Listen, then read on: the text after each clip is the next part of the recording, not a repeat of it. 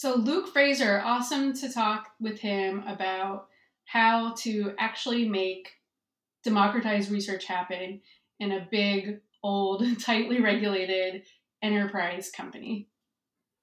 Yeah, it's hard to imagine a more regulated industry than insurance. And so the fact that he was able to find ways to do user research within Liberty Mutual is just really cool, and a lot of great advice there, I think, for other people to leverage.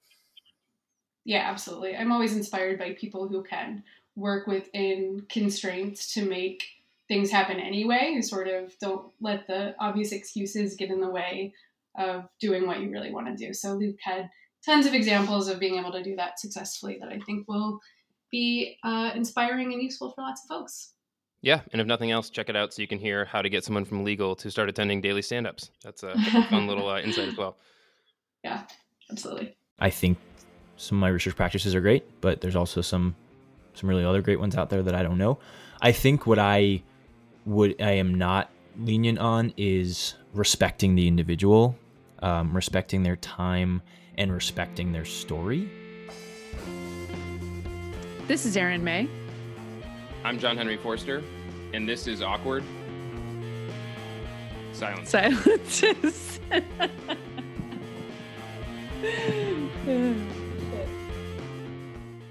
Hello, everybody, and welcome back to Awkward Silences. We are here with Luke Fraser. He's the founder and managing director at Paper Ventures. He has a ton of experience working in large Fortune 100 companies and tightly regulated environments, and we're going to draw on that expertise today to talk about how to really get folks comfortable with doing user research in those kinds of environments. So thanks so much, Luke, for joining us. Thanks so much for having me here. We got JH here too. I'm also here, a little under the weather. So it's gonna be like my flu game, so it should be a classic episode by those standards. You might start to hallucinate by the end, but That'll be very entertaining for all of us. So Luke, thanks for joining us. You have a lot of experience with working in these kinds of environments that can be a little bit tricky to get people interested in what we all love, which is user research. Could you tell us a little bit about what makes it difficult for people to be comfortable with user research from your experience? Sure. Thanks again for having me on. So I've had the opportunity to work within big firms, small firms, sometimes in the agency setting. Have found in a lot of the bigger Fortune 100 companies, there's a lot of hesitancy early on in trying to execute some of the field user research that designers and researchers and PMs might want to do.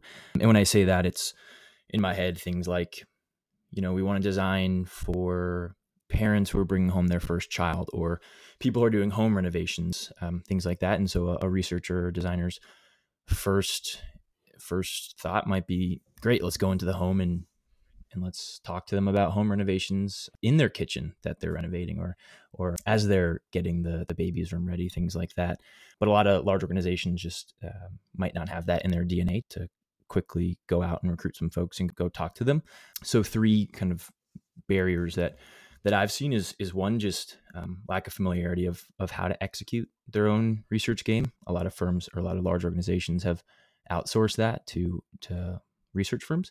And then two other concerns. One is harm to the employee, or risk to the employee doing the research off-site. And then three, any liability to the company of putting their employees out there. Those are kind of the three main barriers that I've seen that have stopped large organizations from actually executing and building their own internal research capability. Great. So let's dig into those. Wherever you want to start, which is the most common or the most difficult barrier to get over, would you say? I think my experience is working in large financial services organizations, 100-plus-year-old organizations. They just have a different type of legacy and different type of risk profile. So for me as an employee in the past, the harm to the employee and harm to the company are kind of the biggest barriers. Mm-hmm. But I actually think a lot of folks think that to execute research is a lot bigger deal than it actually is. Like when you distill it down to the most basic thing you're doing is you're having a conversation with another person. Things we do all the time. Early on, if folks are like, well, I don't even know how to execute research or start talking to a user, I would just ask them to think of a potential user in their own friend or family network and go have an informal conversation with them and come back with the lens of how do we use that conversation to inform feature development or a new product, and kind of show them that logistically it's not that difficult and it's as complicated or complex as you want to make it. It seems like the lack of familiarity and like not in the DNA, I can imagine kind of getting over, right? Like do some research, grab an analyst, find some users who are willing to talk to you. Like those kind of feel like solvable with like a little elbow grease and Googling and whatever it may be, and some internal goodwill building. Getting over the hurdles around like the concerns about harm to employees or liability for the company, for me as like a non-legal person, feel like much Sure. harder barriers to Yep. get over, because like I wouldn't know how to make those arguments to the people that care about that stuff to convince them that like there's not a liability risk or things like that. How have you seen that navigated? Yeah, I think that the best way that I've seen that done is thinking about three things. I'd say compromise, involvement, and then figuring out like what's your SLA or what's your service level agreement. In organizations where I've seen this happen, we really tried to understand the concerns of HR and legal, and then almost just kind of like prototype together ways that we could achieve our research goals and they could achieve a level of comfort. So, for example, early on in building a research capability, one of the compromises that we made with these stakeholders was, great, we can recruit whomever we'd like, but we'll always meet with them in a public space. So while the purist in me would have been like, well, we need to be in context. If the next best thing is meeting in the local library with them to have an early first conversation, like that's a win-win, I think. The second way that I think is super, super helpful here is getting these folks in my former case, it was, different types of counsel and human resources representatives, getting them involved in the research. So bringing them along to conversations, maybe at the local library or the Dunkin' Donuts, for them to really understand like, oh, this really is just a conversation with somebody else. And that has helped with momentum because they can see that it's pretty low key. They can see when there's a product being developed as a result or a new feature set as a result, they get to see that it was informed by some of the research that they permitted. Get involved feels like just good advice always for user research, right? When you're working in organizations, for people who are part of it and see the benefit of it, and that it's not scary. Whoever they might be are going to become champions of user research. Yeah. One of the best outcomes of some of this was one squad I was on. We were building a new adjacent insurance product and digital sales and claims platform to test it in the market. And we didn't fully tell our legal team that we were doing it initially. And when they found out, they didn't find out too late, but when they found out, we got to the awesome agreement that one of their team members would be on our Scrum team. And so every single morning, we all, did our stand-ups, and we had cards on the board for legal as well as for design and development and things like that. And it was a wonderful way to have, I guess, a stakeholder that you traditionally wouldn't have on your on your product team to be on there. Certainly there were trade-offs there, but we were just able to understand each other so much better. And we like to talk a lot about that each member on the team had a superpower that we didn't want to block as another teammate. And so we really were allowed like counsel to do their thing and make sure we were operating legally within the states we were launching, and then let the PMs do their thing as well. And some of the best moments are when, this particular individual on the squad would be a huge advocate in executive team meetings because they were on early research and they could stand up for, Susie from Medford or something like that. That's really cool. Now I'm just like fascinated by what sort of stand-up updates the council person was giving, but probably don't need to go down that tangent. Lots of acronyms, GDPR, compliance. I also love when you talked about how you kind of figured out how you're going to make this happen. This happens a lot where you're basically user researching your own team, right? You're doing interviews, talking to people, trying to understand what they really care about, where their objections might be. I think you said you prototyped, right? Possible ways of making this happen. And then I'm sure you iterated as you have this council on your, so I think that's so interesting, bringing those same kind of skills into your internal teams and figuring out how to function effectively. Right. Yeah, that's a good call out. I think what I'd add to that too is is reminding your internal teams that the decision we make today is like, it can be valid for a week or two, and then we can revisit it. And just like this itself is an experiment, and we'll keep you involved in all of the data and output, and we can all iterate accordingly. Yeah. So harming people is not so good. Yep. No one wants to do that. And you've got legal and HR kind of stakeholders in that. You talked a little bit about how legal has gotten involved. What about on the HR side? Yeah, similarly, we would bring HR, legal, and then in the kind of financial services and insurance world, there's also product development folks that are building the financial instruments that support the experiences, also called product management, which can make it sometimes confusing in a large company. And we would identify those folks early on, get them on the project team early on, and really bring them out with us. And what was really cool is that, in trying to understand the broad organization and everyone's goals, we would identify ways that we could help them in a future project. That team in particular was focused on new product and service innovation, and sometimes that meant internal innovation. And so that was a really cool kind of unplanned research project as well. But nothing crazy, but just the reminder that getting everyone involved as early as possible to prevent surprises and unexpected news to people is just always a good idea, especially if it's a new practice. The advice and the tips you've shared about like how to navigate this all make a ton of sense to me. I guess the question I have is when I hear, like legal and I hear HR, I guess probably hopefully incorrectly, but like I assume that means like stuff's going to take a while. Was this a process that once you got it rolling, like took a long time to get some of these experiments out, or by pulling people in early and getting them on the team, were you all able to like actually make some pretty like rapid progress and figure this stuff out? Yeah, I'd say on the initially, after we tried to understand the barriers and some of the concerns from the stakeholders, we came up with our own approach and service level agreements and shared them with those folks and made it as, hey, here's how we see we're going to approach this. And if you see huge red flags, please stop us. So almost in insurance, you'd call it a desk filing, but here's what we're doing, and we're going to move forward with this unless there's a big issue.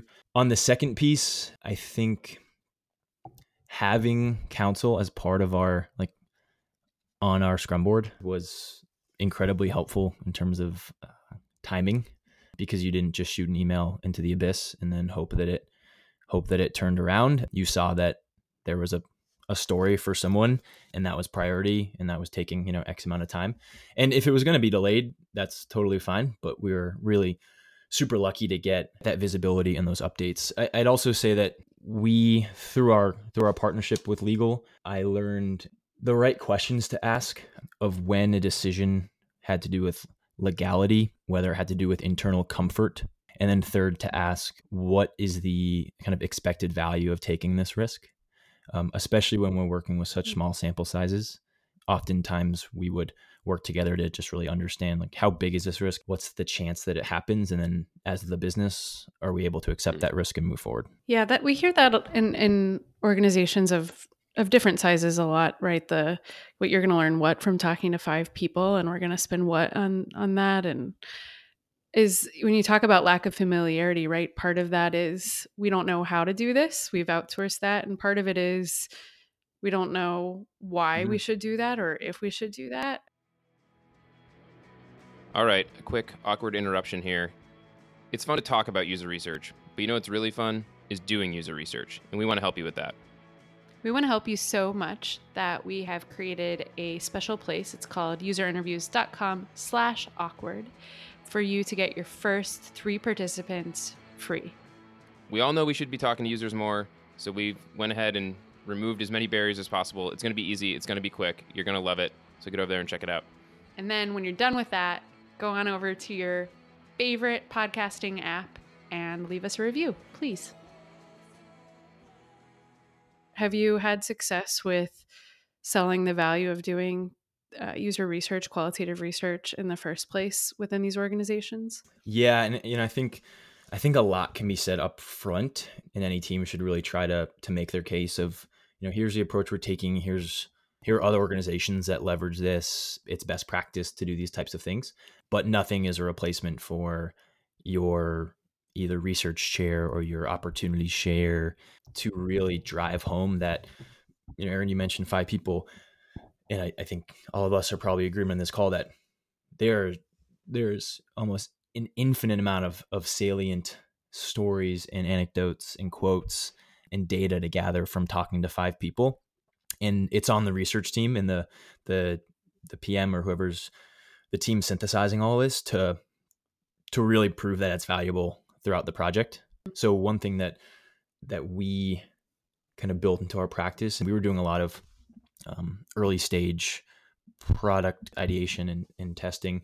And so we would maybe do a few weeks of research, and then we would make sure that we had a research share that was in person, and we would block off like 2 or 3 hours for it. And we tried really hard not to make it like a Skype meeting, because what we really wanted to do is immerse the group, the stakeholder group, as much as possible and increase the information saturation of everyone in that room, and have the real time to say, one of the themes that we came across was XYZ, and meet Erin. Erin is a small business owner in downtown Boston, and share an anecdote about Erin. And oftentimes it took until that output share for folks to say like, oh, I get this, and I get why it gives you a different output than sampling 500 people online. Yeah, totally. What about the dollars and cents piece of it, right? We've seen studies that say, right, for every dollar invested in UX, you get back $2 to $100 or things like that. Is that a convincing argument for folks you've worked with?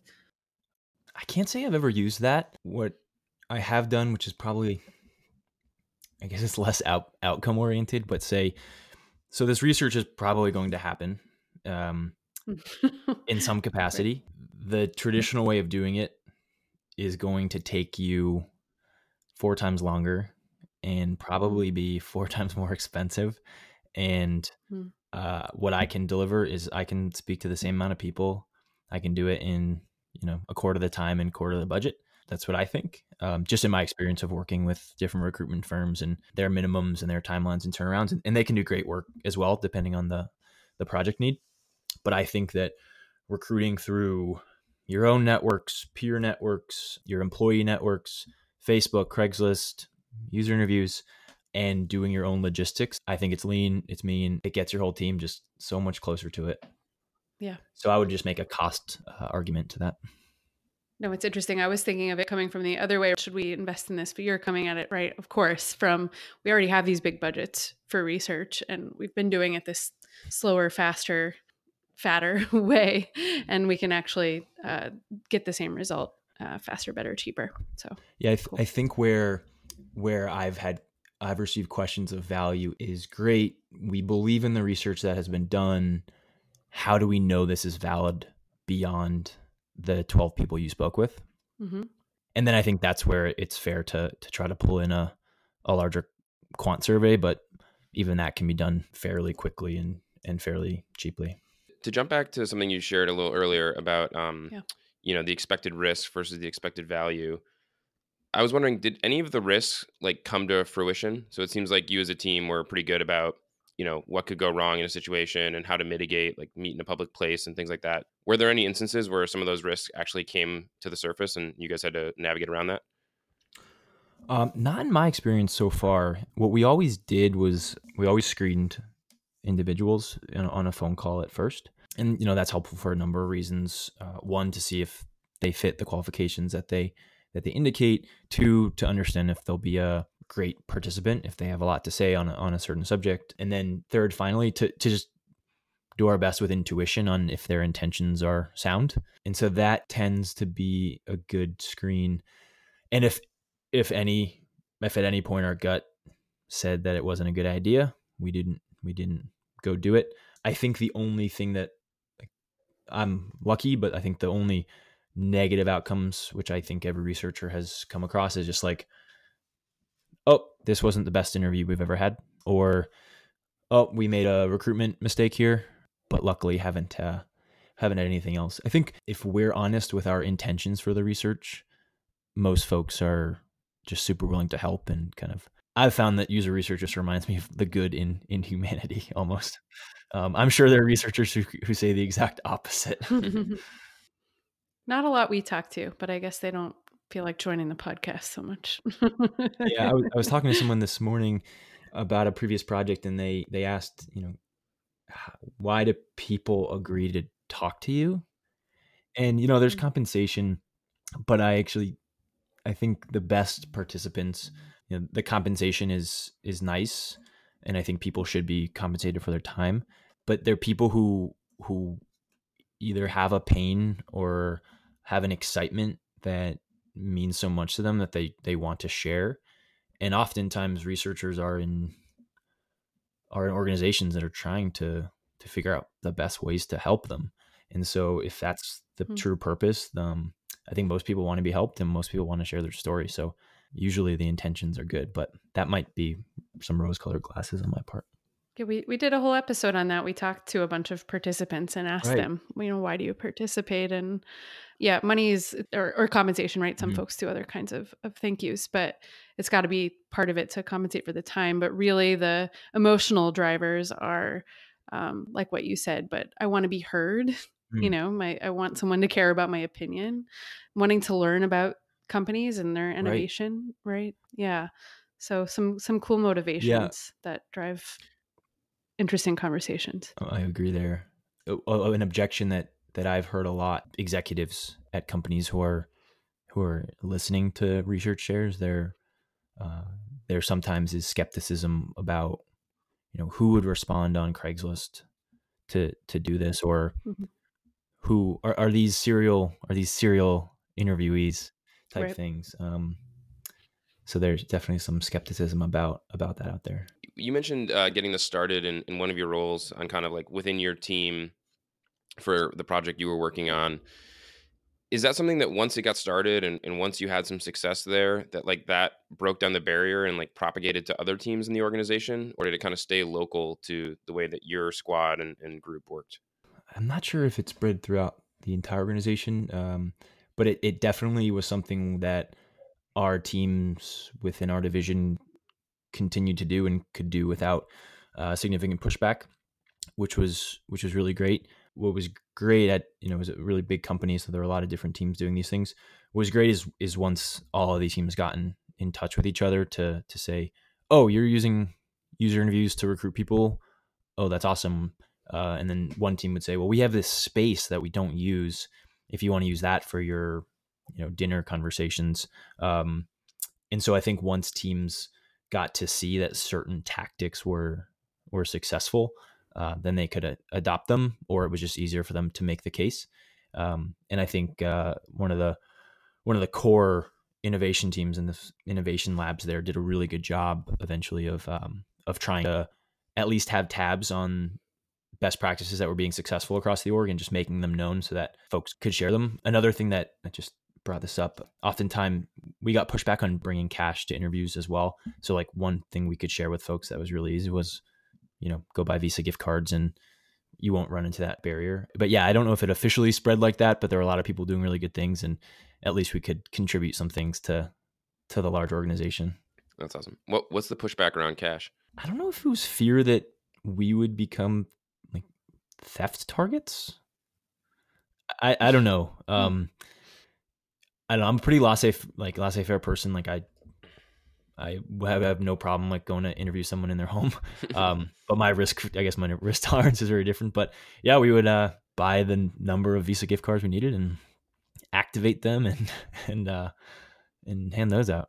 It's a lot easier with user interviews. I know. I am Amazon. I'm a believer in the platform. Yeah. I just had to slide that plug in there. So compromise. You talked about compromise. I think, there's a lot to unpack there in terms of in any kind of negotiation or compromise situation. And now you're negotiating with lawyers, right? So God bless. How do you... Right? They were fantastic. You're good at it. You talked about, we want to go into people's homes. And now, of course, like we're imagining like worst case scenario, like Silence of the Lambs. I don't know, like something terrible is going to happen when you go in this person's home. But most people are nice and not crazy. So in that case, you compromise to going to a public space. How have you worked through various compromises that you've made, and where to draw the line, or where to push more, or where, no, this is really important to the research, and if we don't do it this way, why do we bother? Have you learned anything through the various compromises that you've made over the years? Yeah, I've learned to be as clear as possible on my vision of the trade-offs of making certain choices. One, for example, is if, especially in like a client setting where you want to have a one-on-one conversation and the client team wants to be there, and that might be 5 of them. We're like, I don't think a 6v1 conversation is a productive environment for anyone. Right. But it keeps the client informed. I will offer my belief of a best practice, but ultimately, if there's a significant amount of pushback, I'm happy to experiment with a couple conversations in certain ways, knowing that I think some of my research practices are great, but there's also some really other great ones out there that I don't know. I think what I am not lenient on is respecting the individual, respecting their time, and respecting their story. So making sure that, we are incredibly transparent and honest about our intent and about who we are. And then once we have their conversation or have their story or have all of their learnings, that we stay true to that story. And then as whatever agreement we came to, we respect, confidentiality, legally we have to, if there's certain, HIPAA things involved there too. So I guess if I feel like anything is not respecting our participant, that's where I'd put my foot down. But otherwise I'll, give my strong opinion and see where it goes. That's another thing from a regulated industry. We've done a lot in the health and wellness space. And so making sure that if we're talking about health experience or health history, that we are making sure that we're abiding by all HIPAA requirements with that data and that data storage and confidentiality. So if anyone's working in an industry where they might touch that, that's definitely a point where I would check in with counsel on that just to make sure. I'd also double check what your participant agreements look like to make sure that, like, if you are using someone's photo that you've taken, that the language is in there and that they get to see that contract at least 24 hours before you have the interview with them, just as a matter of respect. Mm-hmm. What did we not ask you, Luke? What else should we know? I would plug user interviews. I do to everyone. What's your referral bonus here, JH? The one is like, do your own risk assessment of the permission versus forgiveness balance. And in many organizations, folks might find that just going out and doing it is the best path for them. Can't assess that from afar. The second I'd say is sometimes having an outside catalyst is helpful here. So I've been in organizations where, because we had done a small engagement with an outside design firm, their output was fantastic. And we were able to point to that and say, this is the process that they went through, and we want to emulate that. So, if there's many cases where an outside catalyst is helpful, but sometimes that's useful. And then the last one is I would advocate that everyone on the product or project team play a role in recruitment at some point. That's just like a principle that I have. Maybe you don't do it forever, but the quality of your research is largely dependent on the quality of your recruiting. And so just understanding what matters, what doesn't matter, logistics of all that, I think is super useful. And I actually 90% of the time won't not be the recruiter for my projects that I do, just because I love it, but I also think that's a lot of work is done in the recruitment process for sure. You love recruiting. I think you might be the first person who has said that.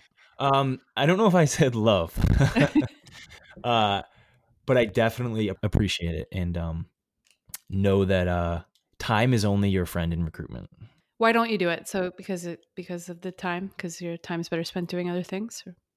Oh, no. I love, I said love. I will always be involved in recruitment because I think it's so important. And I think, especially if you're recruiting for a difficult population or a specific population, having time on your side is only a good thing. because you never know in that last. I always would tell my advice to my teams is always, if you have to decide between getting a recruiting post up on like Friday or Monday, like do whatever you can to get it up on Friday before you leave, because those 2 days of just letting it sit out there is just makes sense. Is wonderful. On the first one you mentioned about like permission versus forgiveness, I have this like fake fictional thing in my head where a product manager or designer at a large organization, goes off and does research that wasn't fully sanctioned, and then they get fired for it. And then I just see like on Medium a headline, right, of like, I got fired for doing user research, and it's just like super viral all over design Twitter, and this person has a million new offers to choose from. And I think in a lot of cases that person would end up okay, but this is all totally fictionalized in my head. But I think that's how it would go. Need a good murder. I think once I've gotten advice of just make sure whatever you're doing isn't going to land on the front page of the Boston Globe tomorrow. Good advice. That's like career advice I got once. Yeah. Well, I think that's a good place to leave it. Thanks for listening to Awkward Silences, brought to you by User Interviews. Theme music by Fragile Gang. Editing and sound production by Carrie Boyd.